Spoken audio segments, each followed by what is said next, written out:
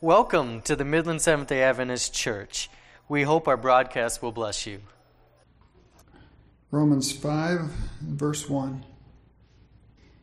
And it reads, "Therefore, having been justified by faith, we have peace with God through our Lord Jesus Christ." Well, good to be here today. I want to give you happy Sabbath for you that are here, for our friends, visitors, and also for all of you that are watching through the internet. And I want just to reemphasize something. I really like Carol's suggestion for us praying for Michelle. Ramadan is such a special date. We should pray not only for him, but for all the missionaries that work in Muslim countries, because those days are the days that they are seeking revelation from God. And for them, like, dreams are something special. So let's pray for God to give dreams to those people, introducing them to Jesus and making them prompt for more. So let's keep that on our earnest prayers. That's very, very important. And let's not only pray Monday, let's start to pray for this right now and throughout our days. Every time we pray, let's remember those, because God can act and He will act if we pray. And we will finish today that second part of the series, God in Search of Mankind. We are talking about the great controversy with some practical applications. I'm going to finish what I started last week, in my last sermon. I'm going to do a little recap, but I also felt impressed to print something that is on the foyer. If you didn't watch those previous messages, there is a 10-page summary of the whole series on there. Just be mindful that something that you read may not be English. What I mean by that?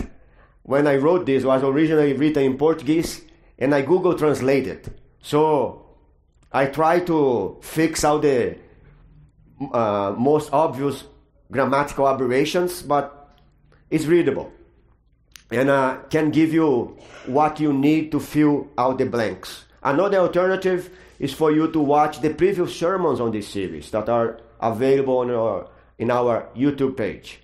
So, and also in Facebook. But Facebook is harder to find. So, I think that will be beneficial for you. And today, before we see what are the final implications of that great controversy on us, on our life, and how we can have victory on this war that we live in, because we do live in a war. And that war, the battlefield is our hearts and minds. And each one of us has to strive for victory. How can we do that? That's the theme of the sermon of today. So I invite you to bow our heads once more, so we invite the presence of the Holy Spirit in our study today.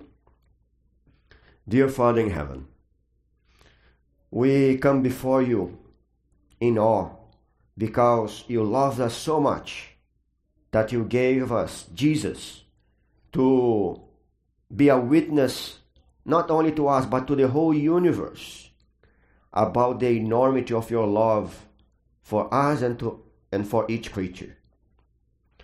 We now, as we study the final implications of this cosmic conflict in our life, and how we can achieve victory on this war, we ask your presence today. We ask you to come and abide on us through your Holy Spirit, and prepare our hearts and minds to hear what you have to tell us. As we read those multiple passages, as we reflect on different stories, help us to hear your voice speaking to our hearts. I ask you, dear Lord, in a special way to bless me as I speak. May I speak all the words you want me to say, And even the things that I plan to say, but if they are not according to your will, let me skip it. Don't allow me to say it. And if there's things that you want me to say that I didn't plan to tell, put those words on my mouth. Bless each one of those that are here and help them as you help me so far to learn how to grow in Christ every day and how to have victory over sin. Bless us, keep us, because we need you, and give us your Holy Spirit. That's what we pray in Jesus' name. Amen. Alrighty. Let me start with a story, short one. Good while ago, I was meeting with a person. She was a person. I don't not even saying that she's she or he. I tend to speak she when I'm thinking in a person, because Portuguese is different than English. And in Portuguese, every word has a gender, and the word person in Portuguese is feminine. So sometimes when I think in a person, the pronoun that comes in my head is not like they or it, but she. So, but like that person, and she came to me with something. She said something that really caught my attention. She said something like, "Pastor, I'm giving up fighting against sin. I fight with all my might, but sin comes back and overcomes me, and I'm there on the floor again. I can't take it any longer. I'm discouraged, and I don't know what to do." And that she shared with me is a problem bigger than what she imagined, what that person imagined, because what said person didn't know that that problem is prevalent. Almost every Christian in some point of their lives face such dilemma, like, how can I overcome sin? I try and I fail. I myself, for many years, had struggled with that. Like, at the beginning, I thought I was not raised Christian, so that thing is it's really hard for me. I kept trying to do what's right and keep doing what's wrong. And I got older and things didn't relax. As a matter of fact, I had already my own kids, and I had still my struggles that I didn't want to do, but I was doing it. And at some point, God called me to ministry. Still, I was working on the financial district. I was still working in Wall Street. But I thought, okay, now that God called me to ministry, He's gonna help me now. Now I'm gonna get straight, because He's gonna give me what takes. But it didn't happen. I still had my struggles. Fast forward a few years, when I decided to be full-time in ministry, God put on my heart to give up my secular work on Wall Street and go back to Brazil to do seminary. So as a first-year seminarian, I was having a little bit more time to think about it, because I was not working as full-time as before. But I was struggling with that. And then I was in a class with one of my late professors. He just died a couple of years ago. After he retired, he volunteered as a missionary in Senegal, and he died there with a disease that he contracted on the mission field. But I went to his class as I supposed to, and he said something that really got my antennas up. He said something like this. I can't remember his exact words, but the gist of it is why you using all your strength to fight sin, you're gonna always lose it. And that was What he means, is that not what's supposed to do? But he keeps talking. And he said like, you'll be defeated because that's not your fight. This fight is Christ's fight. Christ needs to be on you to give you victory. When he is abiding on you, he will fight to give you victory over sin. So don't fight that fight. And then he said something that was life-changing to me. The focus of your fight and the focus of all your spiritual energy should be spent not attempting to overcome sin, not attempting to do this or to do that. The focus of all your fight and all your energies in the context of that cosmic conflict should be spent, should be focused in keeping your connection with God alive. You should focus in walking with Jesus daily and in creating spiritual routines so you can learn how to be in communion with God, how to pray without ceasing, how to stay with Him from the beginning to the end of your days. And that was like a life-changing thing for me. I felt like if a burden was like a lift up of my shoulders, and I started to focus on that. Jesus says in John 15, chapters 1 and 2, he says like, I am the true vine, and my Father is the vine dresser. And he keeps saying, if you stay on me, you're gonna bear much fruit. So what's the lesson here that he was trying to remind us of? When he was instructing his disciples, he was about to leave, but he wanted them to know that by themselves, they cannot do a thing. They needed to be connected to Jesus in order to thrive and to give fruit. And my focus today is to wake you up that that great controversy is a serious business. Satan wants you to fall and to keep you down. But we have to seek God because on the mornings, because our battles are not won here on those four walls. We come here weekly. We come here regularly to find comfort in hearing a message from God and to fellowship with each other. But our real battles are won in our homes, in our knees, in our mornings, and in our days spent at the feet of the cross. So we should wake up every morning, not in a presumptuous way and say like, today I'm overcoming this, whatever this is for you.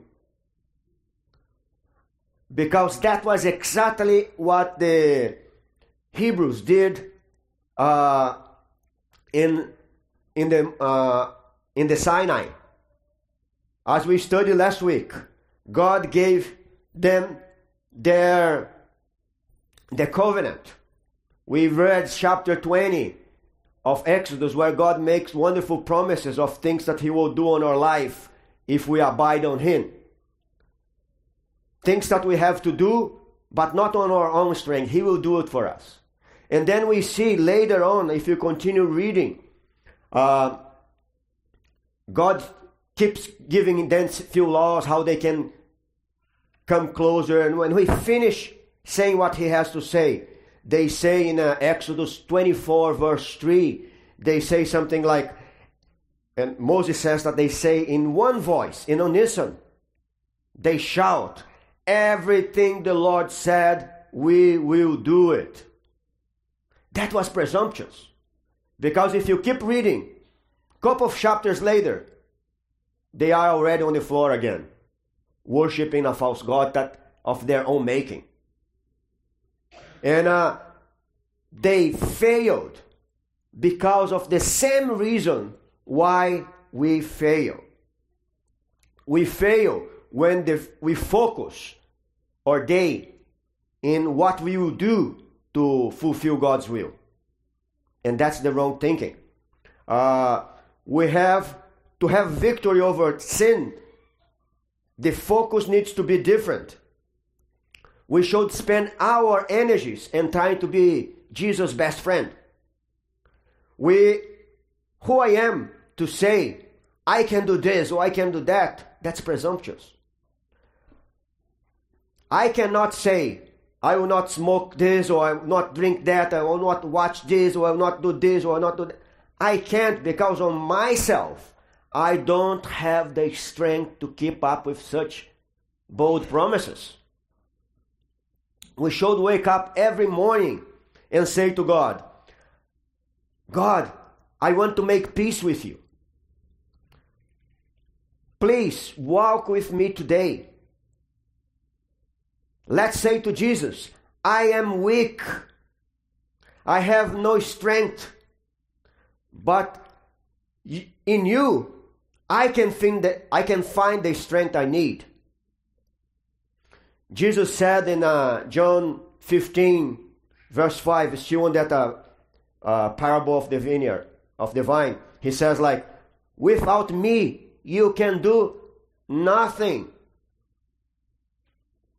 But Philippians 4:13, Paul says something to each one of us today. He says, I can do all things in Christ who strengthens me. Amen? Like, He is the secret of our victory. Without Jesus, we cannot do a thing. We just waste our time and energies and get frustrated with our constant defeat. We need Him every day. We need Him every hour. And we only find Him when we seek Him at our mornings, at home, when we have quiet time with Him, quality time with Him. We have to, in order to become friends of Jesus, we need to walk with Him. We need to be before His presence. We need to develop a habit of being with Him. We have several married couples here. Let me ask you one thing to you. Like, some of you are married longer than I am. Some not so long. But I think all of you will say the same thing. I will not pick anybody, but like, let's assume you have married with your lovely wife or your lovely spouse, and you just like went to the ceremony, kissed the bride and all that, and then you went home, and you never spoke with each other again, like just for menial things. Honey, do this, I'm hungry, or do this, that. Will that work? Didn't hear? Married people, yes or no? No. That will not work. Why? Because any relationship requires what? Communication. We have to talk with each other. And if we want to know God, if we want to be His best friend, we have to talk with Him. We have to have quality time with Him. We have to spend time, and regularity is paramount. We have to create a routine of like day after day after day after day, be seeking Him. But if you fail to do one day, okay, try again tomorrow, but keep on it until you develop that relationship with Him. And even if you fall, even if you commit some sin, the Bible is very clear. 1 John 2 verses 1 and 2 says, if anyone sins, we have an advocate with the Father, Jesus Christ the righteous. And He Himself is the propitiation for our sins, and not for ours only, but also for the whole world. He is the propitiation. He is the offering for our own sins. He paid the price. So we have nothing to be concerned. But in order for us to have an intimate relationship with God, we should start on the morning, but that relationship should go through the day. But that's only possible if we start our days seeking Him first, seeking to connect with Him first. Jesus Himself was a man of prayer. When we studied this already, that's just a big recap so far. And we read before that many times, as Mark 1:3 says, He went out very early in the morning to a quiet place, sometimes even out of town, so He could be away from everybody, and pour His heart out to God, trying to keep that connection alive to give us an example. Many, many times, like after His day was over, as we say, an example in Matthew 14:23, He would also go to a quiet place at the evenings to finish His day with a good dose of God to keep His connection alive. Although the Bible is not that clear, I have a feeling that He would keep this habit throughout the day as well. But and even there are rare occasions, as Luke 6:12, where He spent the whole night in prayer because He felt He needed something. And we have to have that hunger for God's presence in the same way Jesus did. When we have that hunger, when we are so thirsty to drink the water that only Jesus can give us, when we are so wanting His presence on our life, and when we seeking His presence actively, we'll be able to say, as Paul says in Galatians 2:20, and I want you to open your Bibles because I want you to read that, because that's the goal, that's the objective of what God wants you to do. Galatians 2:20. When you find, say amen. Okay, Galatians 2:20, and everything I'm reading today is from the New King James. It says, I have been crucified with Christ. It is no longer I who live, but Christ lives in me. And the life which I now live in the flesh, I live by faith in the Son of God, who loved me and gave Himself for me. This is the type of communion Jesus longs you to have it, in such a way that He lives on you, and your life is not yours, it's His. And you only can get that by being always in God's presence. And that's the work of a lifetime. That's a work that will never be completed here on this earth. Only on the second coming. But each day you can advance a step, and each day you can grow closer and fonder with Jesus. I want you to give you this morning, now, as the meat of the sermon, a few gifts. Don't get too excited. I don't have anything rapid for you, but I have some special Bible passages that will help you to understand what God really wants and how you can really overcome sin. And the first gift I want to give you today is our biblical reading of this morning. Romans 5 verse 1. Therefore, having been justified by faith, we have peace with God through our Lord Jesus Christ. That's wonderful news. Paul is saying that we can have peace with God through Jesus. And peace, I have to remind you again and again that peace in biblical terms is not only the absence of war or absence of conflict. It's the presence of God in your life. Is everything you need to thrive. It's like wholesomeness, the wholesomeness of God's presence in you. That's what He's being promised here. That's why that's a wonderful news. If you abide in Christ and allow Him to justify you and to forgive you every day by confessing and surrendering daily. He will bring you peace with God, and He will make you thrive in everything you do. Here's another one special. In the book of Romans 8, chapter 1. When you find, say amen. So, Romans 8, verse 1 says, there is therefore now no condemnation to those who are in Christ Jesus. If you abide in Him, and if He abides on you, there is no condemnation for you. You are free to go.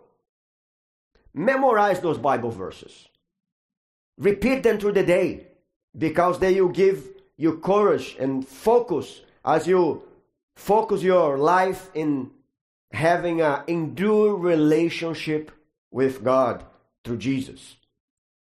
And if you keep up reading Romans 8, you get the understanding that no condemnation he's talking about here is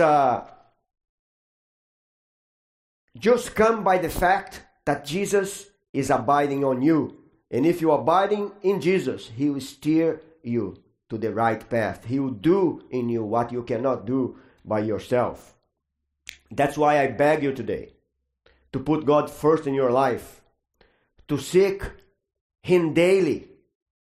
Start your day in your quiet place, just to you and Him. That can be any place.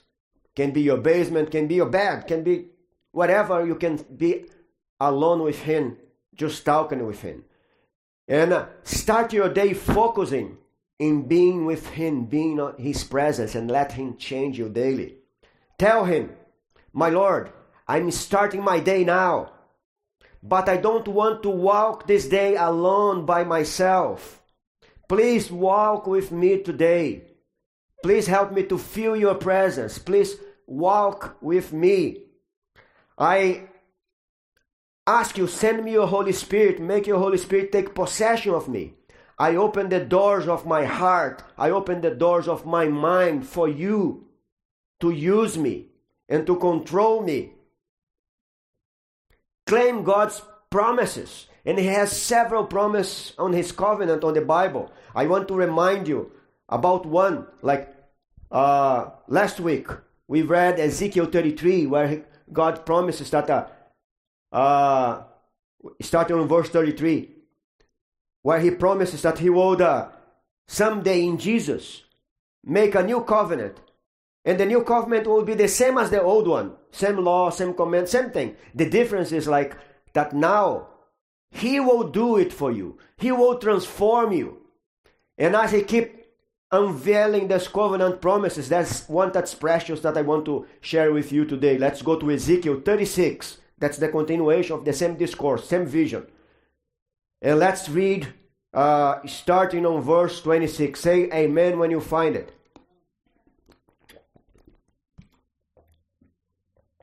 So Ezekiel 36 verse 26.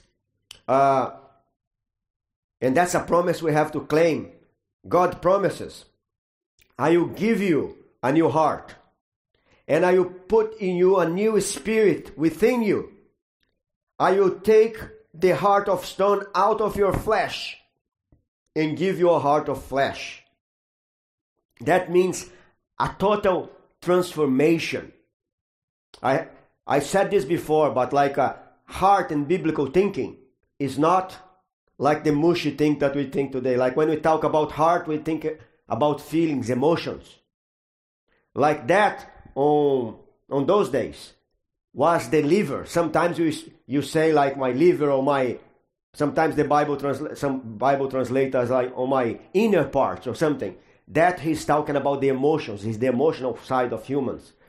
What they thought the heart is like what we know now that the brain is. So he was saying, I'm gonna give you a new brain, new patterns of thinking. I will make you to think differently. I will make you to desire different things. And that's a promise that He can come true in your life today. But He keeps going. How he's going to do that? Verse 27. I will put my spirit within you and cause you to walk in my statutes. And I will keep my judgments and do them. Do you see the beauty? He's the one doing. He's the one making us obey. That's his job, not ours. He is the one that will do his own desire in us if we surrender, if we approach him, if we invite him to our life. And then verse 29, he says, I will deliver you from all your uncleanness. I will clean you from all your sins, and you'll be a sinner no more. I will make you a new person. That's the message. Claim that promise. But how much time do we need every morning in order to connect with God? There's no formula. You should ask the Holy Spirit, and He is the one that should tell you how much time you need. But I have to tell you something. Like, I was thinking in some examples, but since I like to think I'm a good cook, but my family thinks otherwise. So let's take something very simple. Boiling eggs. Everybody can do it, right? Even me. Like, how much time do you need to boil an egg, like to have that good, hard, boiled egg? Can I just put the fire on the top, like on the highest, leave for a couple of minutes and be done with it? No. Like what my research, I don't have any practical experience in boiling eggs, but what my research indicates is that I need at least 12 minutes to get some hard-boiled eggs right.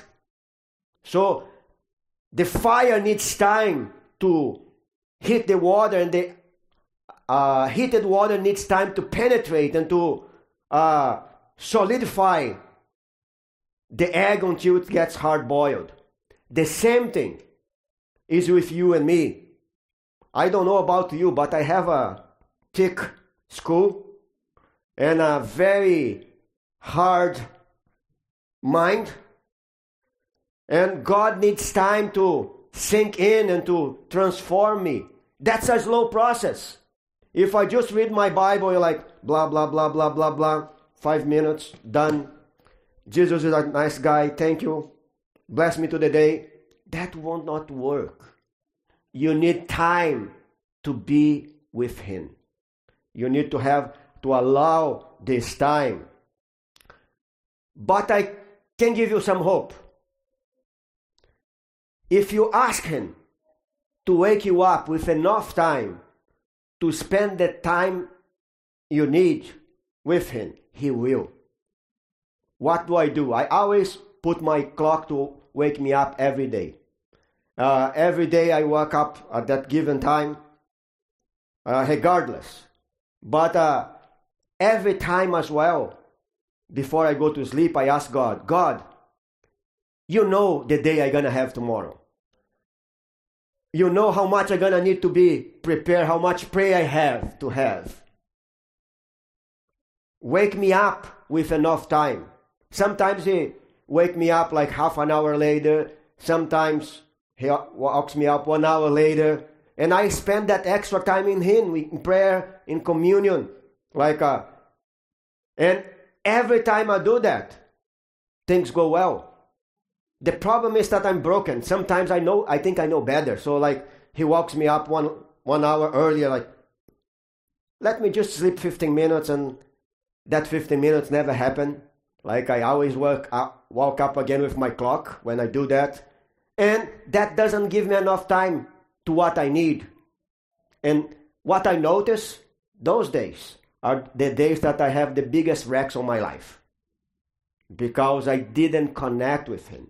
And if you didn't start with Him, it's hard to keep up during the day because you cannot keep up what we don't have. If you're not connected with Him from the get-go, things go out of hand. So we need to focus in walking with God from the beginning. If we keep fighting to overcome sin is important. We have to get sin out of our life. But that's not our fight, it's His. our fight needs to be surrendering to Him.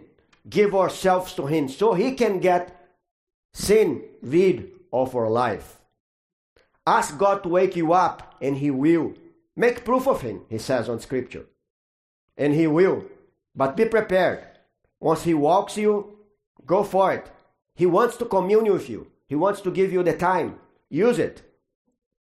And use that time well. Like the focus of our prayer time should not even be asking for things. Should be to be in communion with Him. The Bible instructs us to ask things, and we should do so. But the main focus of our life, of our prayer life, of our devotional life, is to connect with Him and to keep at His presence. And to allow Him to transform us. But you may ask, why do I need to ask God things? Why do I need to ask God to enter on my life? Why do I need to ask God this or that? Why He doesn't do it? Does He not know anything? Like He does know everything. The Bible is very clear. But why should we ask? There are several reasons. One of them is because the more I ask, the more I'm cognizant of my own shortcomings and my own needs. And I surrender more. I was talking this morning on my Sabbath school class about addictions. And we were talking about the 12 steps, like that. It's very popular. And the very first step for you to overcome any addiction, any sin, any problem on your life is to acknowledge that you have the problem. Otherwise, if you don't acknowledge that you have the problem, you don't seek help. And if you don't seek help, not even God can help you because you're not willing to hear it. So that should be the focus of our prayer life. But there's another reason. And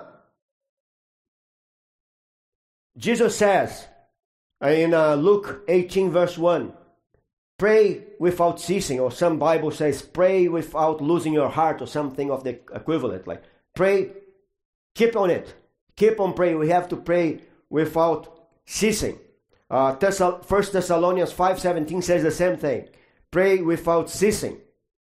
Why the Bible keeps asking us for praying without ceasing? Is there a reason for it? In one of my devotionals, I read something that I think plays very well with this. It's in a book called The Great Controversy, page 525. It says, it's a part of God's plan to grant us, in answer to prayer of faith, that which He would not bestow, did we not thus ask. What she's saying here is very biblical, and I can give you several examples of it. If we don't ask, there's things that God cannot give us if we don't ask. He wants to give us, but He won't, not because He doesn't want it, but because He cannot do it. There is something to do with the way that Great Controversy operates. God is still God. He can do everything He wishes, but sometimes He chooses not to act because there is a great controversy in place. And there is things that He only can do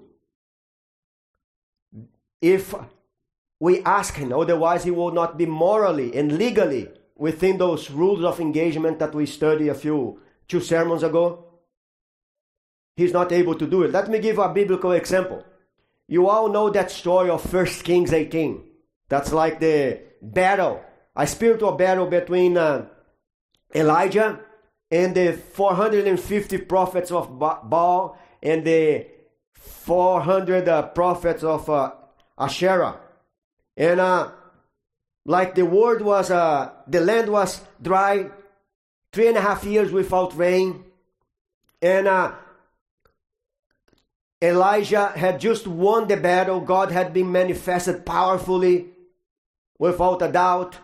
all the false prophets were killed. And then God goes to Elijah and says, Elijah, it's gonna rain. And what Elijah does?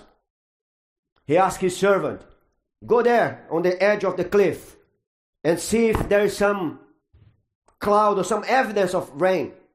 Nothing. He goes back and pray. And then he asks again and again and again, multiple times. I think it was 7 times, but I might be wrong. But multiple times. And he kept praying. And then what happened? Prayer came. There was a spiritual battle going on. Paul says that our battles are not between flesh and blood, but against the powers of evil. So there's always in our life a spiritual battle that we cannot see. And we have to engage God and unleash, untie his hands that might be tied.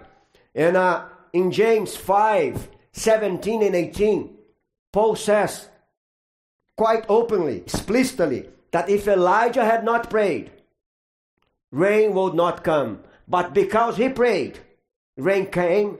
And that's why the righteous prayer is worded. Because unties things, allows God to do what he would not do otherwise, because gives him permission, makes him legal to do certain things. But why? That great controversy, again, I should remind you, is about God's character. And God was accused that he is both a tyrant, his character is full of flaws, and his government is also ill-conceived.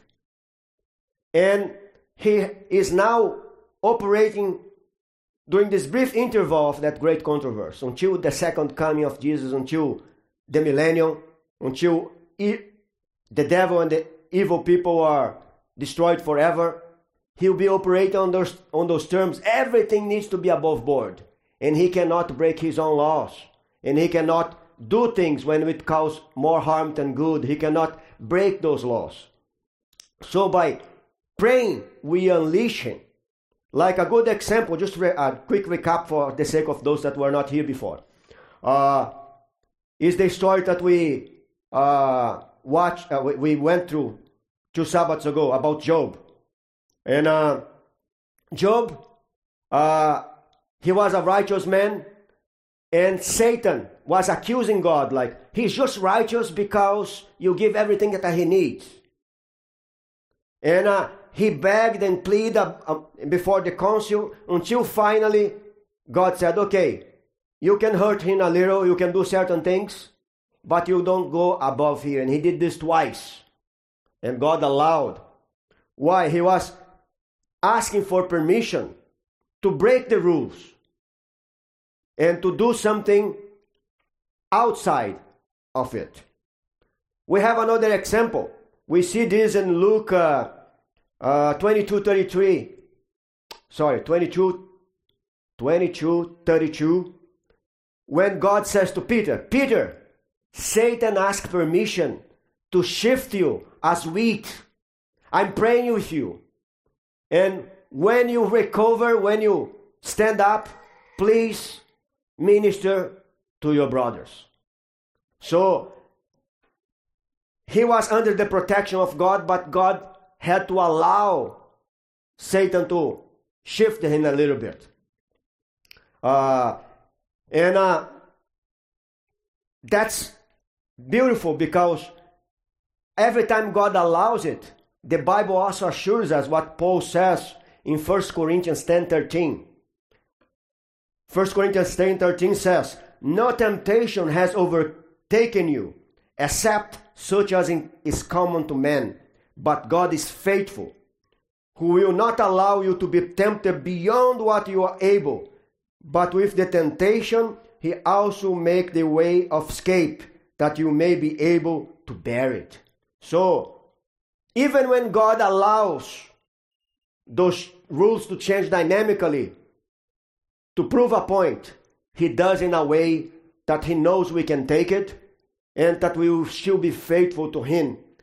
And His goal is later to make everything right, even if it has to take a lifetime, and even if those wrongs only will be fixed in eternity.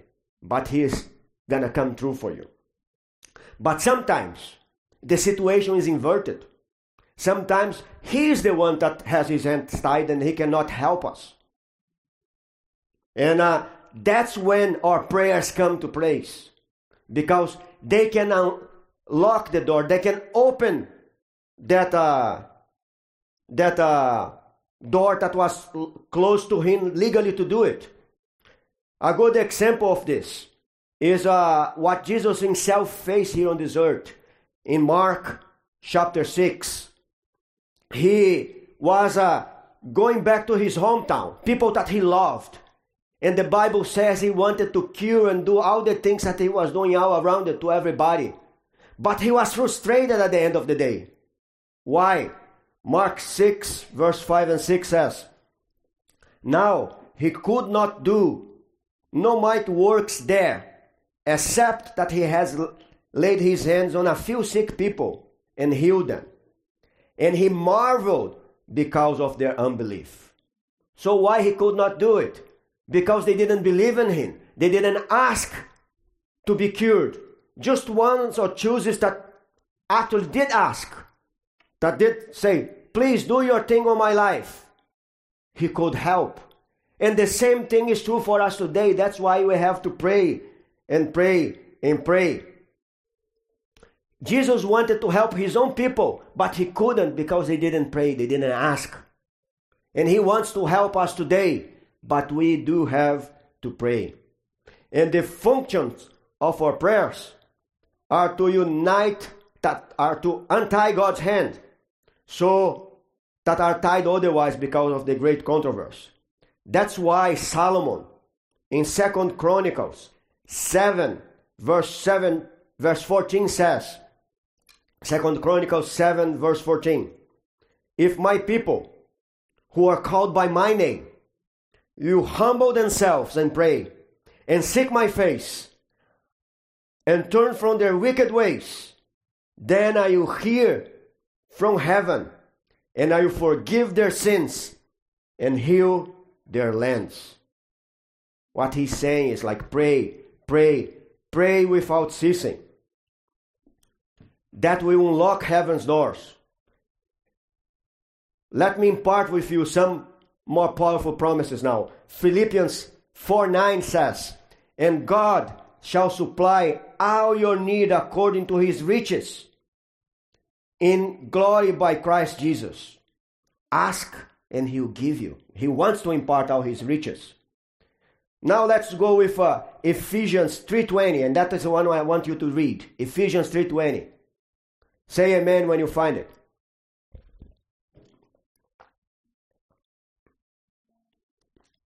So Ephesians 3:20 reads, "Now to Him who is able to exceedingly abundantly," and that means literally infinitely, "above all that we ask or think, according to the power that's working on us." So what that is saying, that God can do infinitely more than what we ask. Sometimes we are shy to ask things from God.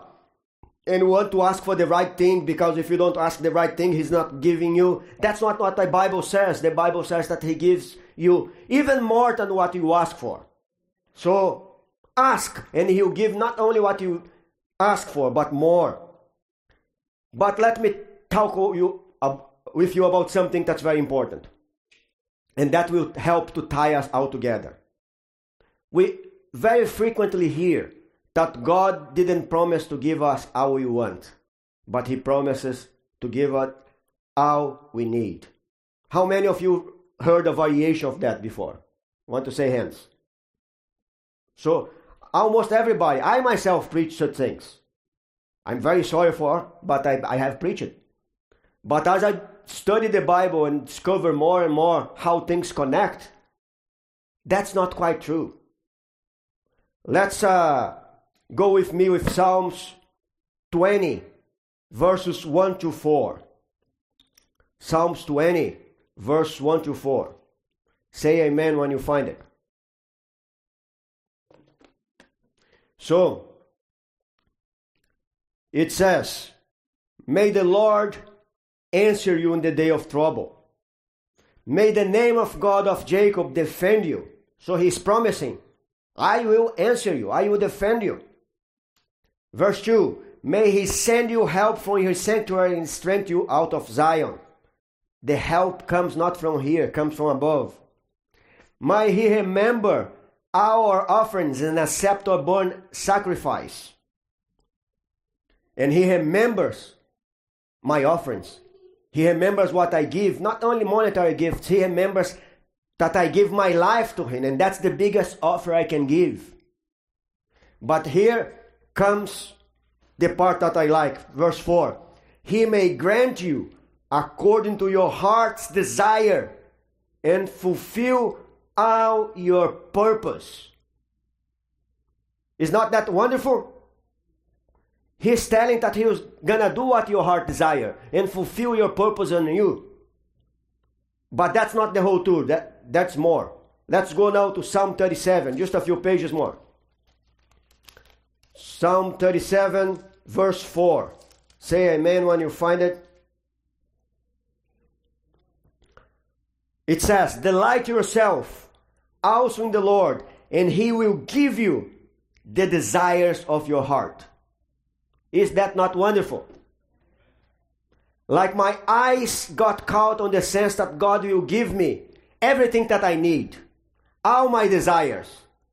But I seldom read the first part. What's the first part of the psalm? It says, delight yourself on the Lord. So what that means, he will satisfy the desires of my heart if I delight myself on the Lord. And what that means?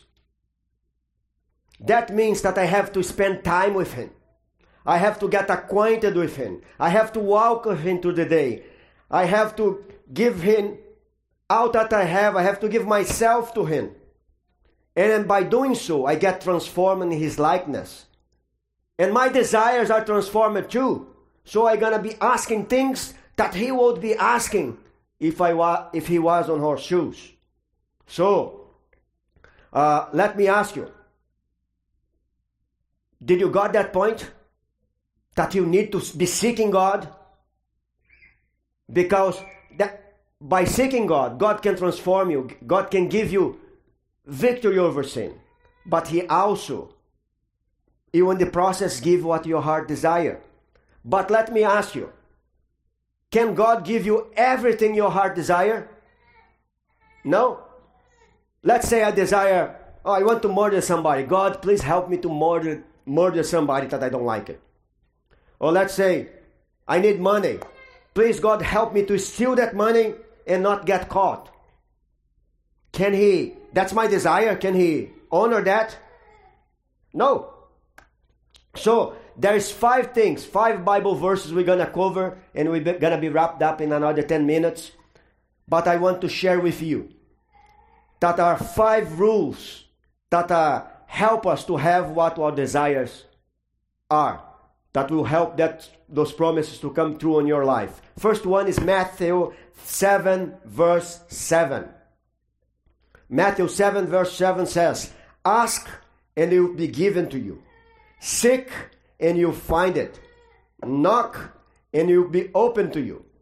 So what's the first requirement? You have to ask. Then number 2, let's go to Psalm 20, verse 4. We already read that. Delight yourself on the Lord, and he shall give the desires of your heart. So you have to ask, but you have also to delight yourself on the Lord. And that means seeking his presence, surrendering to him daily, spending quality time with him in the presence of his Holy Spirit, and being transformed by him daily. And that will assure that you have what your heart desires. But there is more. There is something else. Psalm 145, verses 14 to 19. But I'm gonna emphasize just verse 19.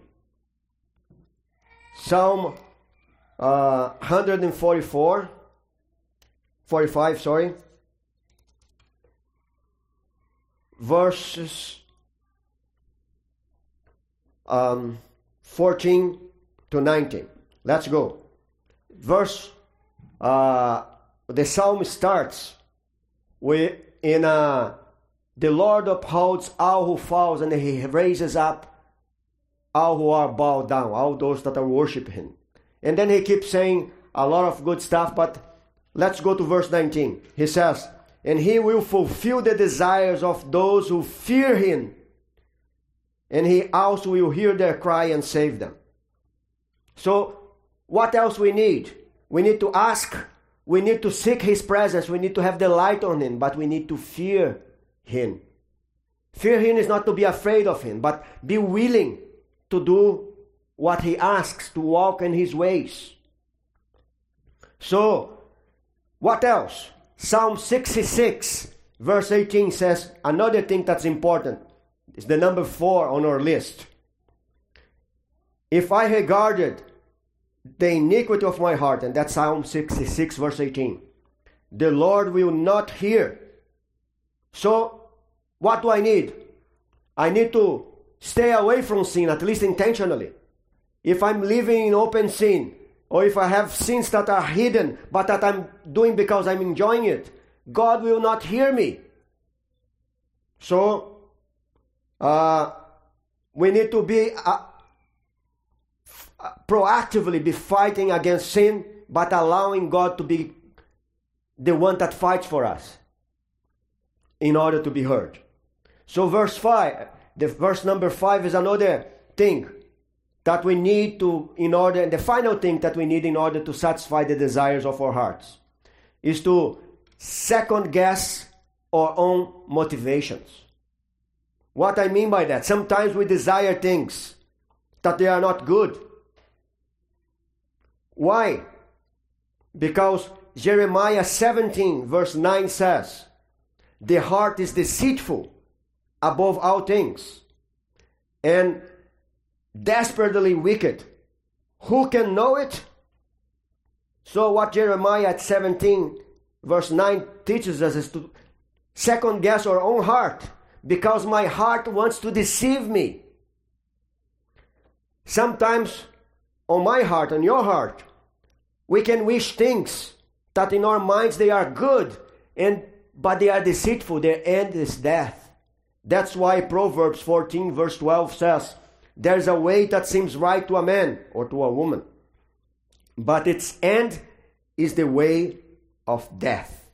And that's why 1 John 5, 14 and 15, that we won't read it here today because we already studied in a previous sermon, says that if we ask anything according to God's will, he will do it. So we always have to second guess our feelings and put this under God's will, following the example of Christ. We have to do that because we have to say to him that we trust his will, that we trust him, that we know that he is faithful, that he loves us, and that he wants to do what's best for us, even when we don't know what's best for us. And when we put things that way, all those 5 things, he will give the desires of our hearts, and he will give us a victorious life. Now I want to conclude with a quick story. Like sometimes we get bogged down by our problems. Sometimes we get bogged down with our problems. Like when I accepted the call to come here, I was in a very nice job for Voice of Prophecy that allowed me to pay for my bills, and with my residual income that I have from the past, would allow me as well to pay my studies and whatnot, so I could do full semesters, and as long as I could keep up with both things and my family, I had the money for it. But when I accept the call, like I was receiving like a California salary in a Michigan budget. So there's a good big difference just right there. So when I accepted the call, I knew I would receive a pay cut. The first thing that I thought is like, I'm going to have to slow down my PhD program. I can afford just one course a semester. But after a while, I was a little sad because it would take me ages to fill. I had a plan to finish in 4 years, but that will take at least twice or 3 times as long, just because I need to finish the coursework. But I accepted the call, and I was happy here. I feel God was calling to leave what I was doing for VOP and work here in both churches. And I kind of settled, but every now and then I will discuss with my wife, like, I wish I had more money. But I never even asked God for it. One day, I was going one of my regular visits to the seminary. I have to go at the beginning of every semester to talk with my advisor so we can fine-tune what I'm going to do next. And he said, like, listen, the seminary voted you to give you a scholarship. It covers half of the cost of your tuition. And how that works, you still have to pay tuition. Like each credit is a little over $1,300. But they said the seminary will cover 1,000 of those 1,300. So like a class that before would cost me close to $4,500 when all is said and done would cost me like $600-700, and I could still pay in 3 installments or 4 installments throughout the semester. So that would make it possible. But there was a catch.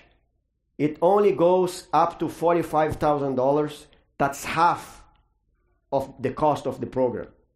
So I could advance for a little bit, and I did just that. Like, okay, let's have fun while the fun lasts, right?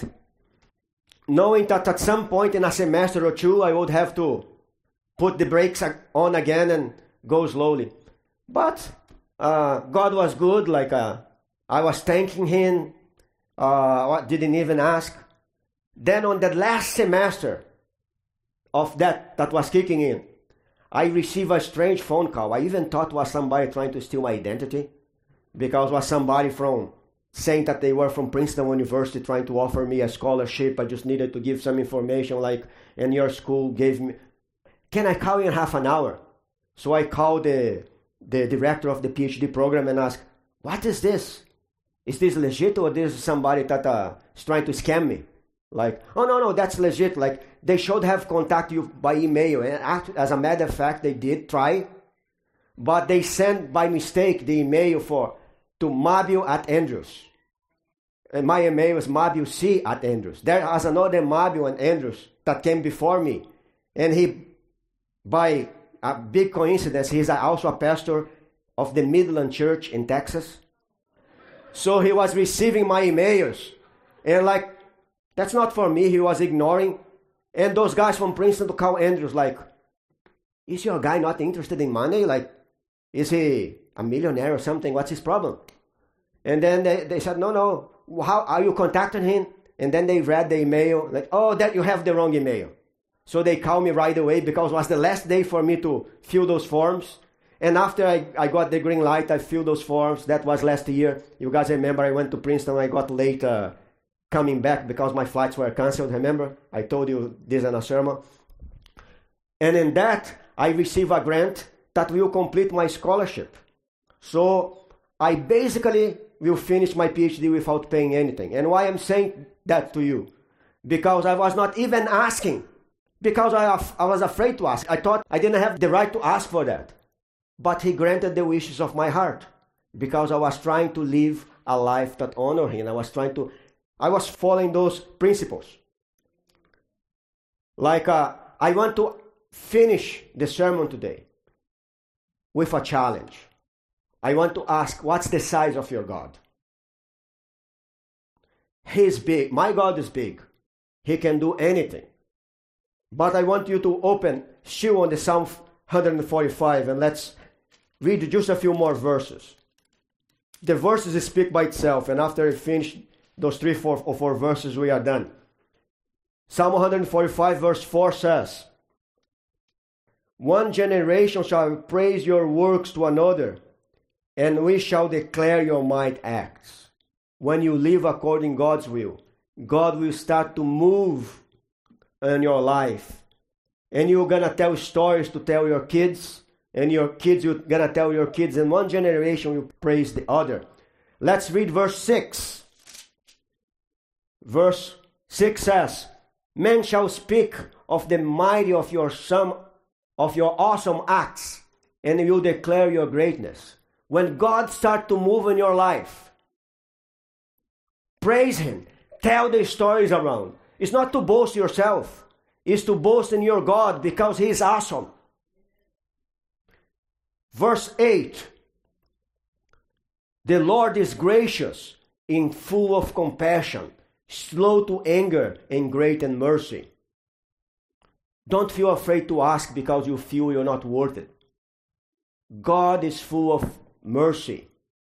He answers your questions, your prayers, not by your performance, because He knows that you cannot do right without Him. He answers out of love. And verse 9 says, the Lord is good to all, and His tender mercies are all over His works. So I want to invite you today to hide yourself under the wings of that powerful God. I want to invite you to know Jesus, to know His love, know His mercies, know that He's peaceful, that He's merciful, that He's graceful, and that you are the apple of His eye. I want to invite you to trust Him with all your life and to seek Him on the first hour of the day and stay with Him throughout the day. Pray without ceasing. That's my appeal for you today, because that's the only way for you to have victory over sin and for you to have a life that honors Him in everything you do. So with that in mind, I want you to bow your heads once more as we pray, because I'm going to ask this for myself, but also over you.